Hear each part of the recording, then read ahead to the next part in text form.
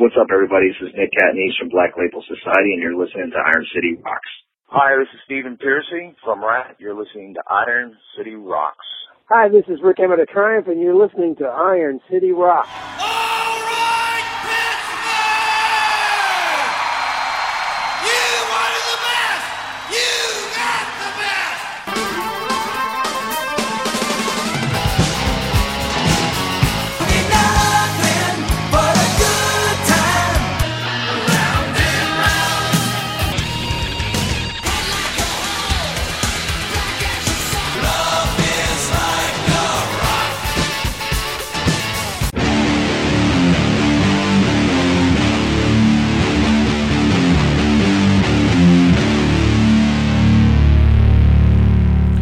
Hello and welcome to episode 192 of the Iron City Rocks podcast, coming to you from Pittsburgh, Pennsylvania. I am John, your host. Episode 192, we have got some interesting stuff with just a tidge of local flair, but if you're not from the Pittsburgh area, I still think you'll find the conversations pretty interesting. We have joining us to talk about a benefit show that is happening on the 21st of March in Pittsburgh. We have Nick Catanese of the band Black Label Society, and we will also be talking a little bit about a raffle that is available to anybody in the country with some really cool guitars that are going to be given away to benefit the Wounded Warrior Project, which I think many of you are already familiar with. And then joining us from the Pittsburgh Penguins staff, we have Vinny, who is the DJ, the in-house DJ for the Penguin games.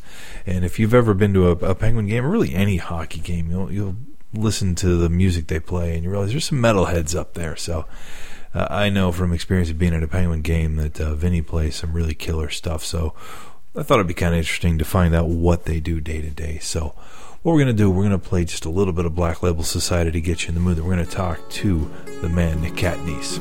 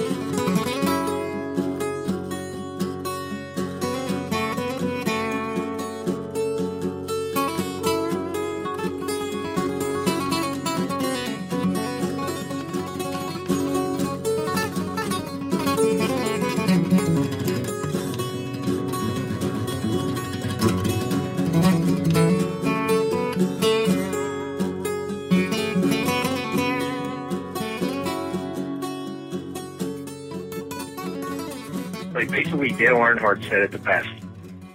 If they're booing or if they're cheering, they're making noise for you. Yeah. When they're not doing anything, then you worry because you're really insignificant. Because they don't care. You know what I mean? It's like if you're not getting booed or if you're not getting cheered, do something to get booed. Do something to get cheered, because it's like, you know what, dude, if you don't have haters or if you don't have, people that, that are digging you, it's just like, do something that's going to make that happen. Yeah. You know what I mean? You have to do that because it's like, then you're making noise. Apathy is the worst. Yeah. I mean, even a band, I mean, if you just, if people aren't griping about a new album or loving a new album, then you're probably not doing something to catch people's attention. So that's very well said. Well, I mean, and it's even, even like a small, even thing with me. I mean, everybody's like, oh, Zach's bitch and all this stuff. And I'm like, dude, first off, I've been with him 16 years. Mm-hmm. I think I've earned my spot. You know what I mean? And secondly, I would rather be Zach's bitch than doing nothing. Yeah. You know what I mean? It's like, I have a career that I'm really thankful for. And, I don't know if you saw the Unblackened thing, but like, I mean, he really gave me a lot of responsibility, man. I was just like, at first when we were talking about the set list, I'm like, Zachy, it's like, that I'm doing like 6 solos. And he's like, dude, man, he goes, this is, do it up. And then, he says to me, okay, you got to do a slide intro, Road Back Home. And I'm like, I've never played slide before. He's like, just do it. And I'm like, okay, well, this is 2 weeks before, it's not like a month to learn how to play slide. It's like 2 weeks. And it's like, but the cool thing about it is the confidence that he has in me. Thank God, that I did it. And, what was really cool is like the night before we did the show, he called me and he goes, bro, it sounds like you've been playing slide for a year. He goes, I'm proud of you. And, this is going to kill, so, through him, I mean, he's made my guitar playing, 8,000 times of what it would have been without him, and that's where it's a blessing, man. It's a blessing being with him. I got to say, that is kind of a bitch that you haven't been playing slide that long. I think I've been farting around with the slide for 10 years and can't play it that well. My hat's off to you. Oh, thank you, man. You've obviously mastered how to mute the strings a hell of a lot better than I have. Well, here's the thing, man. I was even talking about this the other day. I said, if YouTube wasn't around, like I went on like probably 75 YouTube pages of how to play slide, and just like watching techniques and everything like that. And it's amazing what you can learn, and actually help you. And honest to God too, is, all those songs that we did, like there was, I'd say there was only 3 songs that we played normally as Black Label, like Blessed Hell Ride and Dime Song and Spoken the Wheel, but like the rest of it, like Queen of Sorrow and House of Doom and even the Pride and Glory stuff, like songs we've never played before, we knocked out. And I didn't know them, so I would go on YouTube and type in like, Queen of Sorrow, and there'd be some dude in his room, like playing it, and I'm like, oh, okay, like it gave me like a starting spot. So like here I am in the band, like watching this dude from like Nebraska in his room playing Queen of Sorrow, just to give me a starting spot, of how to do it, and it's amazing how it's come around like that. But I mean, there's definitely a lot of cool ways to utilize, that stuff. But so you spent some time with guys like Duane Allman and did you watch any Derek Trucks? That guy.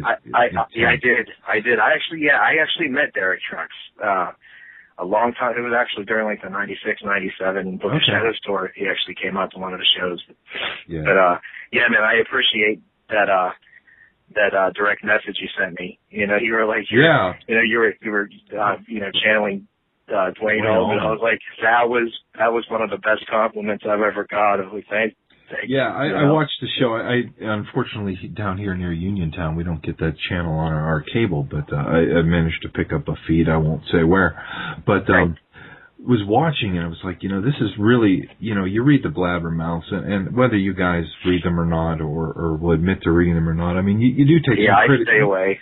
You take some criticism.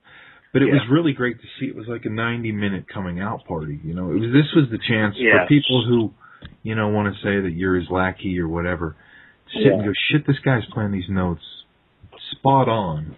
On some kind of obscure Black Label songs. It was really, really cool.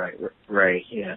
You know what, man? Honest to God, is that stuff used to, kind of get on me and everything, and honestly, man, it's like I said before, it's when you actually really think about it, it's probably like some 14-year-old kid in his basement that just wants to make, he wants to be Spartacus and just like lead some, trend of I hate this guy, or whatever. And it's like, I never even did anything to you, and you, for some reason, just because I am doing this, you hate me. And it's like, well, you know what, man? Don't live your life with hate. And maybe one day if, we ever hooked up, I could show you something, or whatever. But that's what makes life interesting is people like that, because, I mean, it used to get on me and I'm like, oh my God, I just want to write something back. And it's like, you're just going to, you're going to stoop to their level and just make yourself look stupid because you're the one in the band. Yeah. You know, and there are, I'd say, 85% of people that respect what you do other than one dipshit in his basement. You know what I mean? In his mother's basement, probably. In his mother's basement, you know. But you know, I mean, you know, we completely went like in the left turn at Albuquerque, but you know, but I'm really, you know, this thing Thursday, I'm hoping, you know, it turns out good. And 7, I believe. Yeah. 7 to midnight. 7 to midnight. 7 to midnight. That's an all ages show. You're going to be there, and Chad's from Pennsylvania as well, correct? Wilkes-Barre. Yeah. Okay. Yeah. So he's making the trip out east, or I'm sorry, out west. Yeah. To do the show. In fact, he's coming in tomorrow because we're going to do a rehearsal on Wednesday and you know, blow through some stuff. In fact, there's a band called Radio Tokyo that's actually a friend of Tiff's. The singer's name is Gene Walker. Okay. And he's the singer for Radio Tokyo. This guy is phenomenal, and he's going to come up and sing a couple songs too. So we're actually going to have, you know, kind of like a little jam thing, and you know, that'll be fun. Like I said, you know, Chaotic Playground's going to play, and then me and Chad, and then you know, Gene will come up and come out to me talking about love or something. You know what I mean? And you can bust out the EVH stuff. Exactly. Yeah, and you got to come out with them, you know, some VH and maybe some. We'll do some ZZ Top or something, you know. Some fun stuff. You know, right. I remember seeing Bon Jovi back in like 94, 95, kind of when their popularity kind of dipped. And they did a show out in at the Beaver County Community College. It was a charity event they did. And it was one of the most amazing shows I've seen because it was like these guys, you know, not that they cut their hair off at the time, but they let their hair down and did some cover songs and some Christmas songs. And it was the loosest probably show out of one of the most uptight bands on earth. But it was always phenomenal. The fun thing, though. You know what I mean? It wasn't. There was no pressure, and you know, it would be great to see something like this. I don't know if these guys have tossed around the idea of doing something annually, but it would be great to see something like this. You know, as schedules permit down the road. But I actually been talking to Jason Beeler from Saigon Kick. Yeah. And Saigon's going to be they're doing a couple shows, you know, like, I guess, you know, like kind of like a reunion tour. Okay. And Saigon was, dude, that band is one of my, I can say, you know, back in High Voltage and even to this, you know, to this day, they are one of my favorite bands ever. And you know, me and Jason been you know, texting back and forth, and he goes, dude, you know, we ever get near you, you know, you're coming up and jamming. I'm like, dude, you don't even have to ask me twice. That would be something for me, because you know, I remember even telling John, our old drummer in High Voltage, I remember telling him, I said, if I'm ever in a room with Zach Wild and Jason Beeler, that would be my highlight. And this was obviously way before I got to get with Zach. So here I am in Zach's band for 16 years, and then Jason Beeler's telling me he wants me to come up and jam with Saigon Kick. I'm like, okay, pinch me. You can hit me with a bus after this. I'm fine. Yeah. You know, like my music steps are now complete. So yeah. You know, short of donning the Kiss makeup, that's pretty good. Oh boy, that would be yeah. And honestly, I wouldn't even do that out of just respect for Ace. I have, as I said on one of the, I talked to Tom McNair, and obviously the guy is a lightning rod for, you know, talking about your blabbermouths and stuff. But you know, somebody sends me a text or an email and says, "Hey, we need you to play for Kiss." I'm there. You know, and the guy, I, you know, love him or hate him, the guy does a lot for charity as well. I mean, he's dude. I mean, Tommy. Yeah, I mean, Tommy's he's a great player, you know, and everything. But you know, it comes down to what's so funny about that is you know, me being the Kiss fan that I am, I mean, Kiss Alive 1 was my first album I ever got when I was young, and I love Kiss. You know, like I said, if you can sum up my childhood in two things, is Star Wars and Kiss. That's my, you know, I said if I ever got another tattoo, it would be Darth Vader with Gene Simmons makeup on it. that would sum up my childhood. But you know, I'm guilty to an extent of not ridiculing Tommy Thayer, but just like him singing "Shock Me" and you know, and I know it's his job, and obviously Gene and Paul are running the ship, but like when you're walking like Ace on stage and you're like, it's the gestures, it's creepy, you know what I mean? And it's like, and then he has that guitar called the Spaceman. It's like, you're not the Spaceman. It's like Ace is the guy, but I mean, I really respect, you know, Tommy for what he does, just like even, you know, DJ Ashba with you know, Guns N' Roses. I mean, you know, because I've been friends with DJ for, like, back when he was in Beautiful Creatures, and, you know, me and DJ had a great, you know, talk when we opened for Guns, and I go, dude, I said, my hat's off to you, man, because, you know, we were talking basically, like, I play guitar for Zach, he plays guitar for Guns N' Roses, like, just how heavy that is as far as being a guitar player. Yeah. And I kind of freaked him out because I said, hey, I go, well, you know, when I'm playing, Zach's playing. I said, but you have to stand there on a box and play Sweet Child of Mine. Yeah. All by yourself. And he goes, dude, I didn't need to hear that. Like, yeah, you don't want to think about it too much. No extra pressure. That if you mess up the intro lick of Sweet Child of Mine, that's like, you know. Yeah, that isn't catastrophe. But I mean, he does a great job, and you know, he's an amazing performer. I mean, like just watching him, like, you know, I told him, I was like, dude, I would be in a fetal position crying, like how long they play, like, you know, and how much energy that they put out to it too. So I mean, you know, you have to just anybody that does something that's, you know, successful, just, you know, give them respect. I mean, that's all it is, man. I mean, it's not hard to sit there and go, that guy does a great job. Yeah. I mean, that took no time out of your life. You know, you weren't an asshole about it, and it's just like, that's it. You know, it's all good. Yeah. World could do a lot better without all the negativity towards a lot of these guys. You know? Exactly, man. Exactly. And if you're going to question DJ Ashba, just pick up, you know, I actually, right in front of me have the Heroin Diaries, and that's all I need to hear. I mean, totally. That guy earned his stripes with that record alone. So. Yeah, totally. All right, Nick. Well, again, the event's on Thursday, the 21st, Hard Rock Cafe. You can get tickets. Come on down. Tickets at facebook.com/Warrior Benefit. And we will see you on Thursday, man. Awesome, man. Thank you again, John, and I will see you soon. All right, take care, bud. Bye-bye. Okay, bye. Together, an event 40 years in the making. Leonard Skinner and Bad Company. Side by side in the summer's ultimate anniversary bash. Friday, July 19th, the First Niagara Pavilion. Special guest, Blackstone Cherry.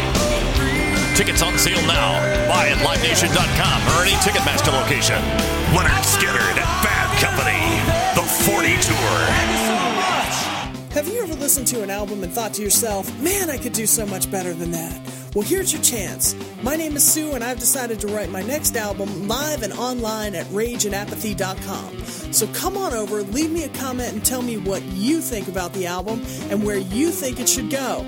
And as a bonus for you Iron City rockers out there, I will give you an exclusive copy of the first song as soon as I get it finished. So stop on over to RageandApathy.com and join my madness. All right, again, a very special thanks to Black Label Society's Nick Katniss for coming down and talking to us about the show. Again, that's going to be on the 21st of March. That is taking place at the Hard Rock Cafe, which is at Station Square. You can find more information, facebook.com/Warriors, plural, benefit. On there, you'll find links to the raffle, which I think will be of particular interest to our listeners. There is a guitar, actually 3 guitars. You can buy a raffle ticket for $10, which includes shipping anywhere in the country. You can pay with PayPal. There's a link on that page. The grand prize is a guitar that is signed by 16 different individuals, including but not limited to Zakk Wylde, Tommy Thayer of Kiss, John Five, Richie Faulkner of Judas Priest, Scott Ian of Anthrax, Kerry King, Mike Inez of Alice in Chains. Obviously, Nick has signed the guitar as well. It's a Monster Energy drink. I believe it's an Epiphone Les Paul. The whole back of it is just covered with autographs of each one on their own, top-rate guitarist. Second prize is a Nick Catanese Paul Reed Smith SE Signature Edition guitar. And for those of you who are fans of the Paul Reed Smith, that is Nick's red guitar, not the black one with the big ET. This is the red one with the flame maple guitar that I personally bought myself and absolutely love. It has EMG pickups, active pickups, 81, 85s. It's got a Tone Pros bridge, Grover tuners, an ebony fretboard, not to be confused with rosewood. It has an ebony fretboard. A killer guitar. It has sustain for days. Third prize on that is a guitar that we personally have donated to Iron City Rocks, has with Guitar Center. It is a Fender Squier Strat signed by Mr. Eric Johnson.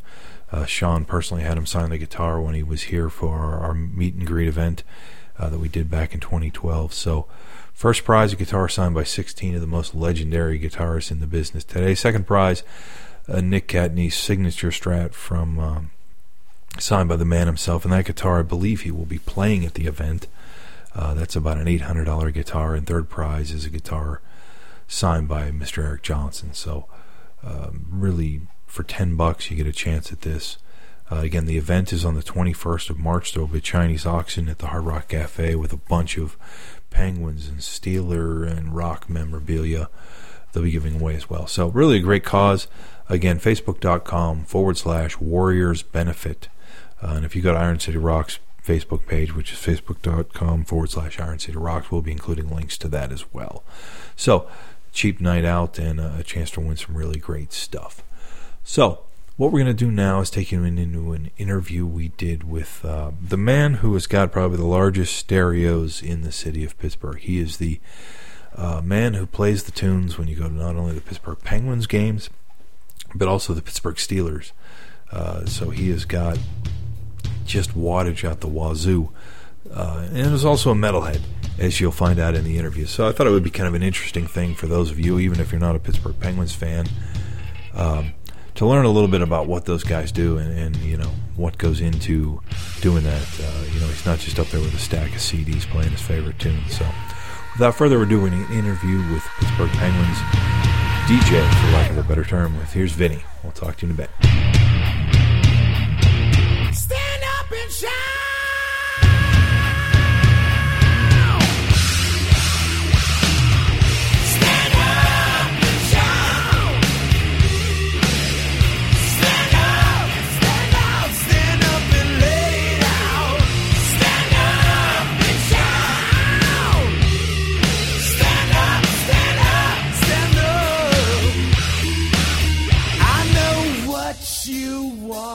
All right, ladies and gentlemen, I would like to welcome to Iron City Rocks. We have the man with the biggest stereo in the city of Pittsburgh. We've got Vinny Karpuska on the phone. How you doing, Vinny?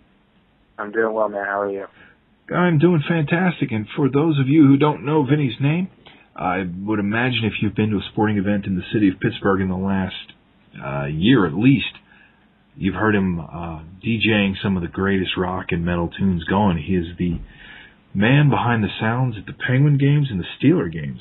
So let me ask you, first off, how'd you get the gig? I mean, that's just a cool-ass gig. Yeah, back in October of 2006, a few months before that, I think back in May, I had joined a local union in the city of Pittsburgh that deals with like television and broadcasting, audiovisual, and theater production, things like that. And through that, I met some folks who were already working on the Penguins scoreboard crew over at the Mellon Arena. Okay. And I had actually graduated with college with a buddy that was also who had joined that union about a month before me, and he had met some folks also on the Jumbotron crew, and he said, hey, they're looking for, a couple new crew members if you want me to put in a good word for you. And I said, yeah, sure, absolutely. And some of the guys that are working at the convention center, I told them about that, and they're like, oh, we'll put in a good word for you too. So it's just one of those things where it's the right timing, you know the right people, they put in a good word for you. And so I went in and met the full timers at the Penguin that did all the video editing and game ops, game entertainment, things like that. And I told them that I had done college radio up in Slippery Rock University for 4 years, and they said, well, that's pretty good because we're looking to train somebody to be the new DJ, because the guy who was doing it at that time, he couldn't do weekday games anymore. He could only do weekends, and so they trained me back in October, and here I am still doing it today. Still doing it now. You mentioned college DJing. Do you do, I mean, this is going to maybe sound like a stupid question, but do you do like wedding DJing, or, I mean, because you, no? No, I never really got into that. I don't think I have kind of the outgoing personality that wedding DJs normally do. Like, the reason I wanted to do college music to begin with was I loved, independent, DIY type of music, that sort of scene. So I wanted to be kind of surrounded by that sort of music, by those types of people that were into that. And I like the tech side behind it, of working the board, kind of being a producer. Yeah. And so yeah, that's kind of how that all started. You kind of developed that. Now, let me ask you this, because I remember, this goes back before your time, but I remember going when Pittsburgh used to have an indoor lacrosse team, and every time we had the ball, they would start playing a song.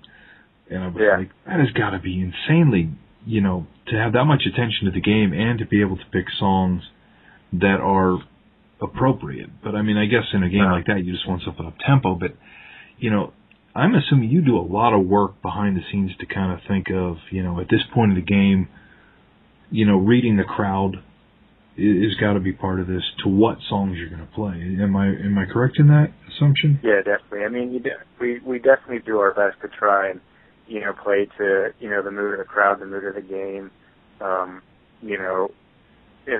If it's a real close game, we always like to keep the intensity up, keep the crowd into it. And yeah, you really have to follow just the emotion and of the game and the mood of the crowd, and try to play up to that as best as you can. And whether that's playing a party song because the team's up and winning big and it's time to celebrate, we'll do that. Or if it's time to knuckle down and get intense, we can do that. So yeah, I mean, there's definitely, you do your best to go along with the flow of the game and the emotion of the crowd. From a technical standpoint, I mean, do you have X number of songs kind of queued up, or is this computerized at this point where, you're a click of a mouse away from Gary Glitter? Or, I mean, you don't get a lot of... It's all through a computer software called Sound Director, and it's it's a really great piece of software. We've been using it at least for the past about 5 seasons or so. Okay. And yeah, I mean, you just have banks of little buttons you can click on, and that'll play the song, and it also gives you the ability to set in and out points. If you just want to play, that one killer riff or something like that, I have the ability to do that. You can set up loops and things like that. And all the songs are sorted into, the different genres or themes that they fit. Like, there's a whole library of classic rock, current alternative rock, of like the current party rock and club stuff. So it's very well organized, and it helps a lot. It all comes off the computer, and then I also have a piece of equipment called an Instant Replay 360, which has 50 hotkeys on it, and you can set up different banks. So just a bank of sound effects if I wanted, or a bank of just hard rock music, whatever. And so a lot of like the different sound effects that we might do for contests and things that are just, they're on this separate machine, so I don't have to try and play two things at once off the computer. I can have a song going on the computer, and then I can play like some sound effects or other things off the 360 machine. Okay. So you're not Dr. Johnny Fever up there with a stack of records trying to flop around and pull them out. No, it's all completely digital, yeah. Yeah. Now, I have guessed for a long time, that you're a metalhead. Am I correct in that assumption? I'd say, yeah, that's correct, yeah. Yeah, as I noticed, when you hear, vintage Metallica and things like that you weren't up there listening to Air Supply when you're not at work. Do you get? I've often wondered, like, do players ever, do you interact much with players, and do you ever get, player X coming up and you say, hey, can you throw in like Rain and Blood? I mean, do you get those kind of things? I don't get them because I'm not around the team a lot, but my boss, who's a full-timer game night producer, he does. And mostly you'd be surprised, a lot of the players are into like a lot of the clubby type stuff, like the hip-hop and the thumping bass, things like that, and like country. I mean, every once in a while you'll have a hockey guy that's into metal, but, not too many of them are, I would say. Yeah, that's you figure a lot of those kids probably grew up in the 90s, which I've always kind of been concerned was void of metal, or at least good metal. Yeah, other than Pantera. But do you ever get your wrist kind of slapped, so to speak, for throwing something that, maybe was a little too heavy? I did once. It's funny that you were talking about Dimmu Borgir earlier, because it was exactly that. I think it was the first season when Console opened, and I remember exactly. Eric England was squaring off against Jody Shelley of the Flyers in a fight, and I can't remember. It was, or maybe it might have been the second season, but anyway, it was the Flyers. The crowd's pumped up. I'm kind of pumped up, and as they're about to throw down, I throw on the song Puritania by Dimmu Borgir, and later on I found out that Mr. Lemieux commented on what the hell was that, and so the email got to my boss pretty quickly, and he was cool about it. He was like, "Vin, do me a favor and just take that off the machine." I said, "No problem." Next time you gotta go with our Mono Marth or something, just dial it down a little bit. Yeah, that was a question, because I mean, obviously, I think a lot of people, especially probably listeners to this show, kind of associate a lot of metal with aggression, and hockey especially, and we'll talk about football as well. Very aggressive sports. And I think that's one of the things cool about a Penguin game is you go in there and like, man, there's some badass songs on here, but you also have to consider the fact that there's, however many thousands of fans in the arena that may have never heard of a Dimmu Borgir or a Behemoth or, some of the stuff you love to throw on. The song Gary Glitter, do you hear that song in your sleep? I mean, is that always on the hotkey number one, ready to go in case the puck goes in? It is on a hotkey. It's on my keyboard. If I hit F1, when it really starts playing. But, for a while there, when Console first opened, we went to song 2, the Woohoo song of the goal song. And we kept that for a while, and then last year with the playoffs, my boss just said, let's just change it up and go back to Rock and Roll Part 2, because that's what it was, back at the Mellon. And, we just kind of kept it just as kind of a nostalgia thing, but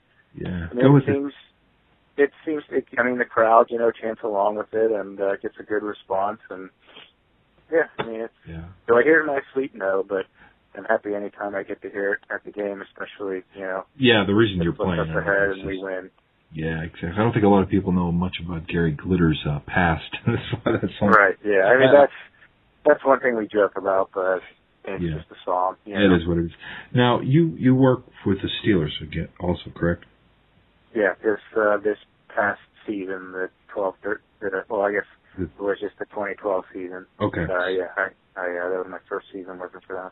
Okay, so you're not the man behind making Renegade some sort of... No, not at all. No. Does it mystify you? I have to admit, I'm a Steelers season ticket holder, and I remember the first time that Renegade came on, and it's a fine song. I have nothing against Styx, but I was like, what the hell is this? Is the song that's getting everybody pumped up?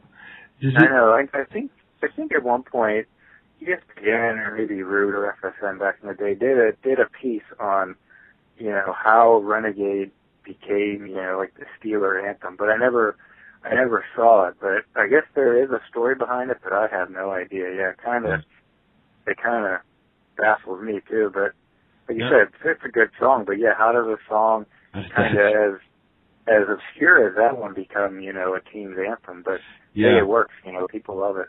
Yeah, I when you figure that song is obviously older than anyone on the field, except maybe the back judge. That this isn't a song that was popular when these players were younger or something that they're going to gravitate to. And is it a lot different with the NFL because of the fact that there's more pauses and are you able to kind of plan things out a little bit more? There's similarities and differences. Like we have like my boss, the producer of the show, will have a format printed out for us to look over, of, the elements we'll run either in game or during commercial, things like that. So, with the Steelers, there's, with football, there's a lot more TV breaks. Yeah, a lot more. Stretched out a bit longer. And, it is kind of hard to, build up momentum in a sense because, if a team's putting together a really good drive, and another team calls a timeout, you might go to a TV break, and that, that's 2 minutes where, the team's not playing, and you're doing your best to try to keep the crowd into it. But it is kind of hard to just kind of get into a rhythm, get a flow going to the game. Yeah. And whereas hockey, there's only 3 commercial breaks per period, and a lot of times, you can start to build up some momentum and carry it through that period. Yeah. If you, whether it be a video rally or, do whatever you want to do to keep the crowd into it. So yeah, it is a bit more challenging because of how many breaks there are in football. Do you give consideration also to the demographics of what, the age of people you find at a Penguin game, which I would have to assume is relatively younger than the crowd you would find at a Steeler game, as to what songs you use? Definitely. I mean, that decision doesn't just come from me too. I think in today's sports world, and especially with the Penguins and Steelers, game entertainment and the video and the audio elements you put out there, there's lots of market research and fan surveys and things like that go into decisions like that. So I would say, I do a lot of pick and choosing of the music that gets played, but it comes from a library. Yeah, you've got a playlist to work with. Yeah, exactly. That the marketing and executives are aware of. Okay, this is what's in our system, so let's pick and choose the right spots to play those songs. So somewhere, some NFL market research group determined that Crazy Train and the Intro to Panama were necessary for kickoffs, and so next time you're taking that survey, answer something else, just anything. That's cool to know. I often wonder because, in a football game, you said it right. There are such lulls in the game, especially when you're in the field. And I know they've spent a lot of time, I think, in the NFL trying to make the experience more interesting, for the fans in the stadium. But a lot of times, when you're at home and you can get up and get a beer from your fridge through a commercial, hit the bathroom or whatever, in the stadium, you're just kind of standing there, you're all riled up from the last play, and then there's, 2.5 minutes of nothing. Yeah. So that's interesting to note. Well, have you had a lot of brushes with, do you interact much with the players and stuff like that other than, like with the NFL and things like that, or is you just kind of go and do your job, go home? Yeah, I just kind of go and do my job, go home. In football, at Heinz Field, excuse me, I leave, the way I have to punch out, it goes right past the locker room. So, I've had, run-ins with the players, but they don't know who I am. I just see them and, nod my head and walk on by. Yeah. And, with hockey, I've worked events at Consol that weren't games, but, the players are in attendance at those, and, I've seen them there. But, generally the players don't know who I am, and which is fine. No. But, no real social interaction. No. Do the record companies like kind of court you guys? I mean, I would think, you know, if I'm Megaforce, you know, I got a new Anthrax release. Do they kind of court that around to you guys, or is that somebody else's headache? There are promotional companies that do that, but there aren't, as far as my dealings have been with them, there aren't that many, and they mainly, I used to deal with them a little bit, but now they mainly deal, you know, kind of with the executives who are in charge with you know, the whole game entertainment department, not just with me. But I did have, actually, a few years ago during the Cup run back in 2009, whenever I had kind of a lot of free reign to play whatever I want. The PR guy from Roadrunner Records got a hold of me and, you know, said like, I hear the stuff you're playing, I love it, and he sent me a whole, you know, huge envelope full of CDs. So that was pretty cool. I have gotten some cool swag. You know, but I thought that might be, because I don't know. I mean, obviously I don't get the opportunity to travel to the other NHL cities.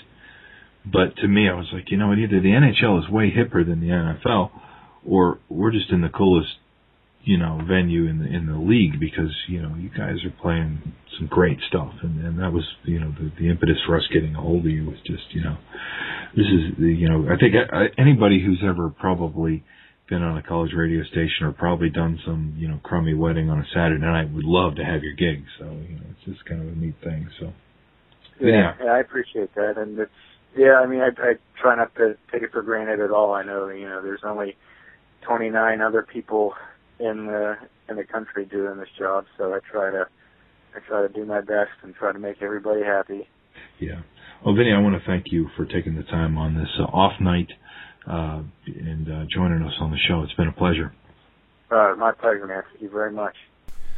All right, a very special thank you to the man with the big stereo, Vinny, for coming on the show and talking to us about what it is they do up there in the booth. And sounds like a really cool job, but I bet you it's pretty hectic, you know. And I'm imagining you want to just kill yourself when you hear Gary Glitter anywhere else other than at work. So special thanks to him, and it was really cool talking to him. And again, a thank you to Nick Catanese. Again, the Warrior benefit on the 21st of March, the drawing, which will be held separately on, I believe, April 16th. Don't quote me on the exact date, but if you go to facebook.com/Warrior Benefits, get yourself a ticket with PayPal, and they'll ship the guitar to you if you are the lucky winner. Again, it's a guitar signed by 16 people, including Zach Wild, Kerry King, Scott Ian, and many, many more.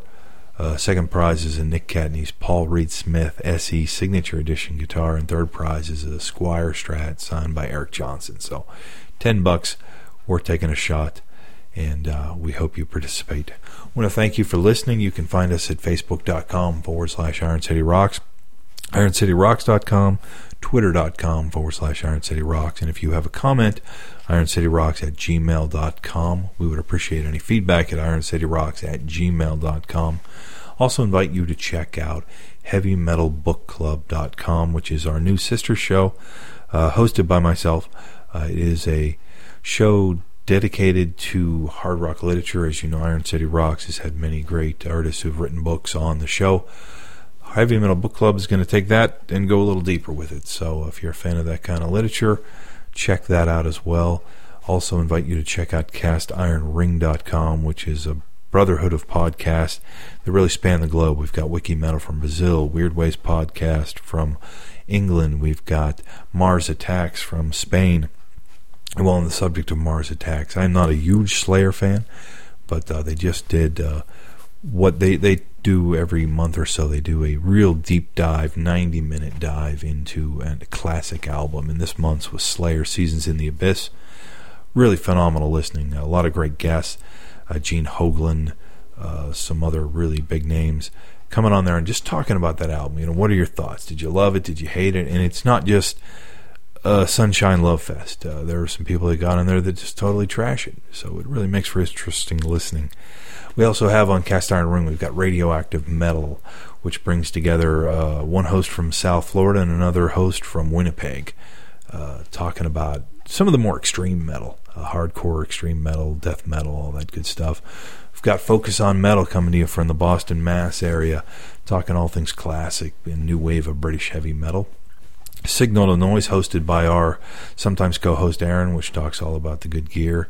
We have Hard Radio, Shockwave's Hard Radio, and the Shockwave Skull Session, hosted by legendary podcaster Bob Nalbandian from out in Los Angeles, who goes into some really cool guests. Bob knows everybody, which is really, really cool.